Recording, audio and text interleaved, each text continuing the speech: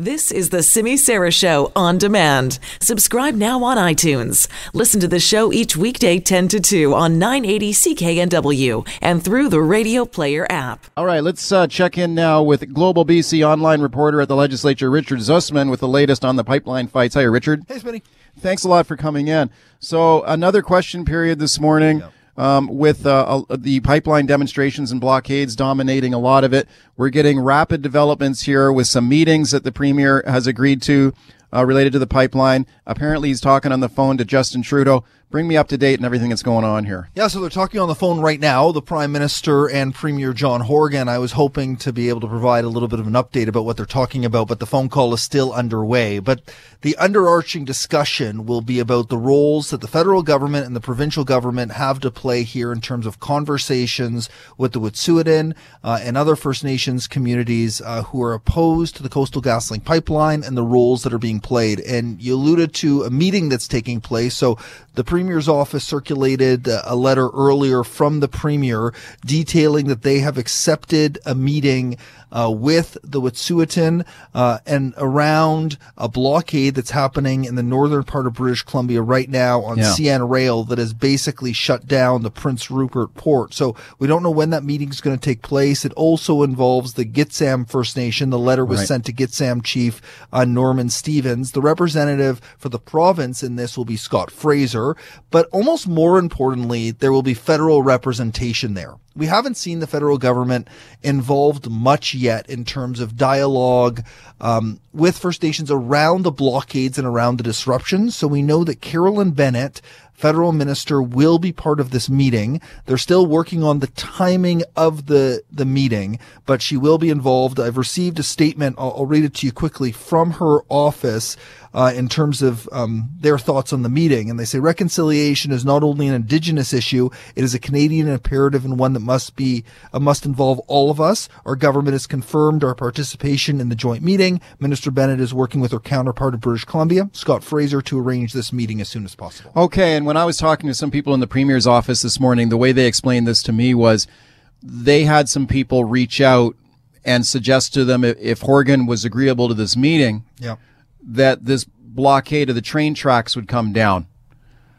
Is that blockade still going on, or is the blockade come down? My understanding is it's still going on as they work out the details. But one of the lines in the letter that was sent is, I understand that on receipt of this letter and a similar commitment from Canada, the blockade of the CN line will be removed to allow for a period of calm and peaceful dialogue. So my understanding is the First Nations communities are also interested in putting a brake on the blockade in order to allow the goods to move to the Prince Rupert port. You know, part of this discussion, you mentioned question period today. The BC Liberals, all they're asking about is the impact on the economy and whether the BC government will do more to ensure that the rule of law is abided by. And the point that Horgan has made yesterday and again today is, do we really want to live in a province where the Premier calls up the police, the RCMP, and says, you move in now and do this? You know, I think Horgan makes a valid point there that we don't want to live in a police state, but the opposition makes the valid point that, you know, these peaceful protests, as peaceful as they may be, should not be interfering with the way people go to work and also the flow of goods and products for the province. Yeah, Horgan made that point yesterday. And Dwayne, do you got that sound of John Horgan yesterday? When he was speaking about the pressure on him to get the cops to intervene. Let's have a little listen to that. Here's Horgan. People say, hey, you're in my way, get out of my way. Why aren't the cops doing something? I understand that. I drove by 2 bridges the other day on my way home because they were both blocked. That's disappointing, but I do not want to be able to phone the police as the leader of the government and say, move those people off the bridge. That's not my role. Okay, yeah, he's saying it's not his job to tell the cops how to do their business. They operate independently. And I've heard Liberal governments say the same thing. I mean, that's a common refrain anytime there's kind of pressure on a government to kind of intervene on something like this. But the Liberals seem to be suggesting that Horgan should be ordering the cops to get involved, or he should be saying stuff that's tougher against these blockades. Like what precisely do they want? Yeah, so, like as usual with Wilkinson, sometimes it's tough to figure out precisely what he wants the government to do here. And what we heard reference to this morning is Brian Pallister in Manitoba, who has asked for an injunction to be filed to remove protesters from the right-of-way on a train track there. But my understanding is the difference is that is a provincial right-of-way, whereas the CN right-of-way is a private company. And CN is working on its process to remove protesters. And the BC government solution was, let's have this meeting to help alleviate some of that pressure. So I think the situations are a little bit different.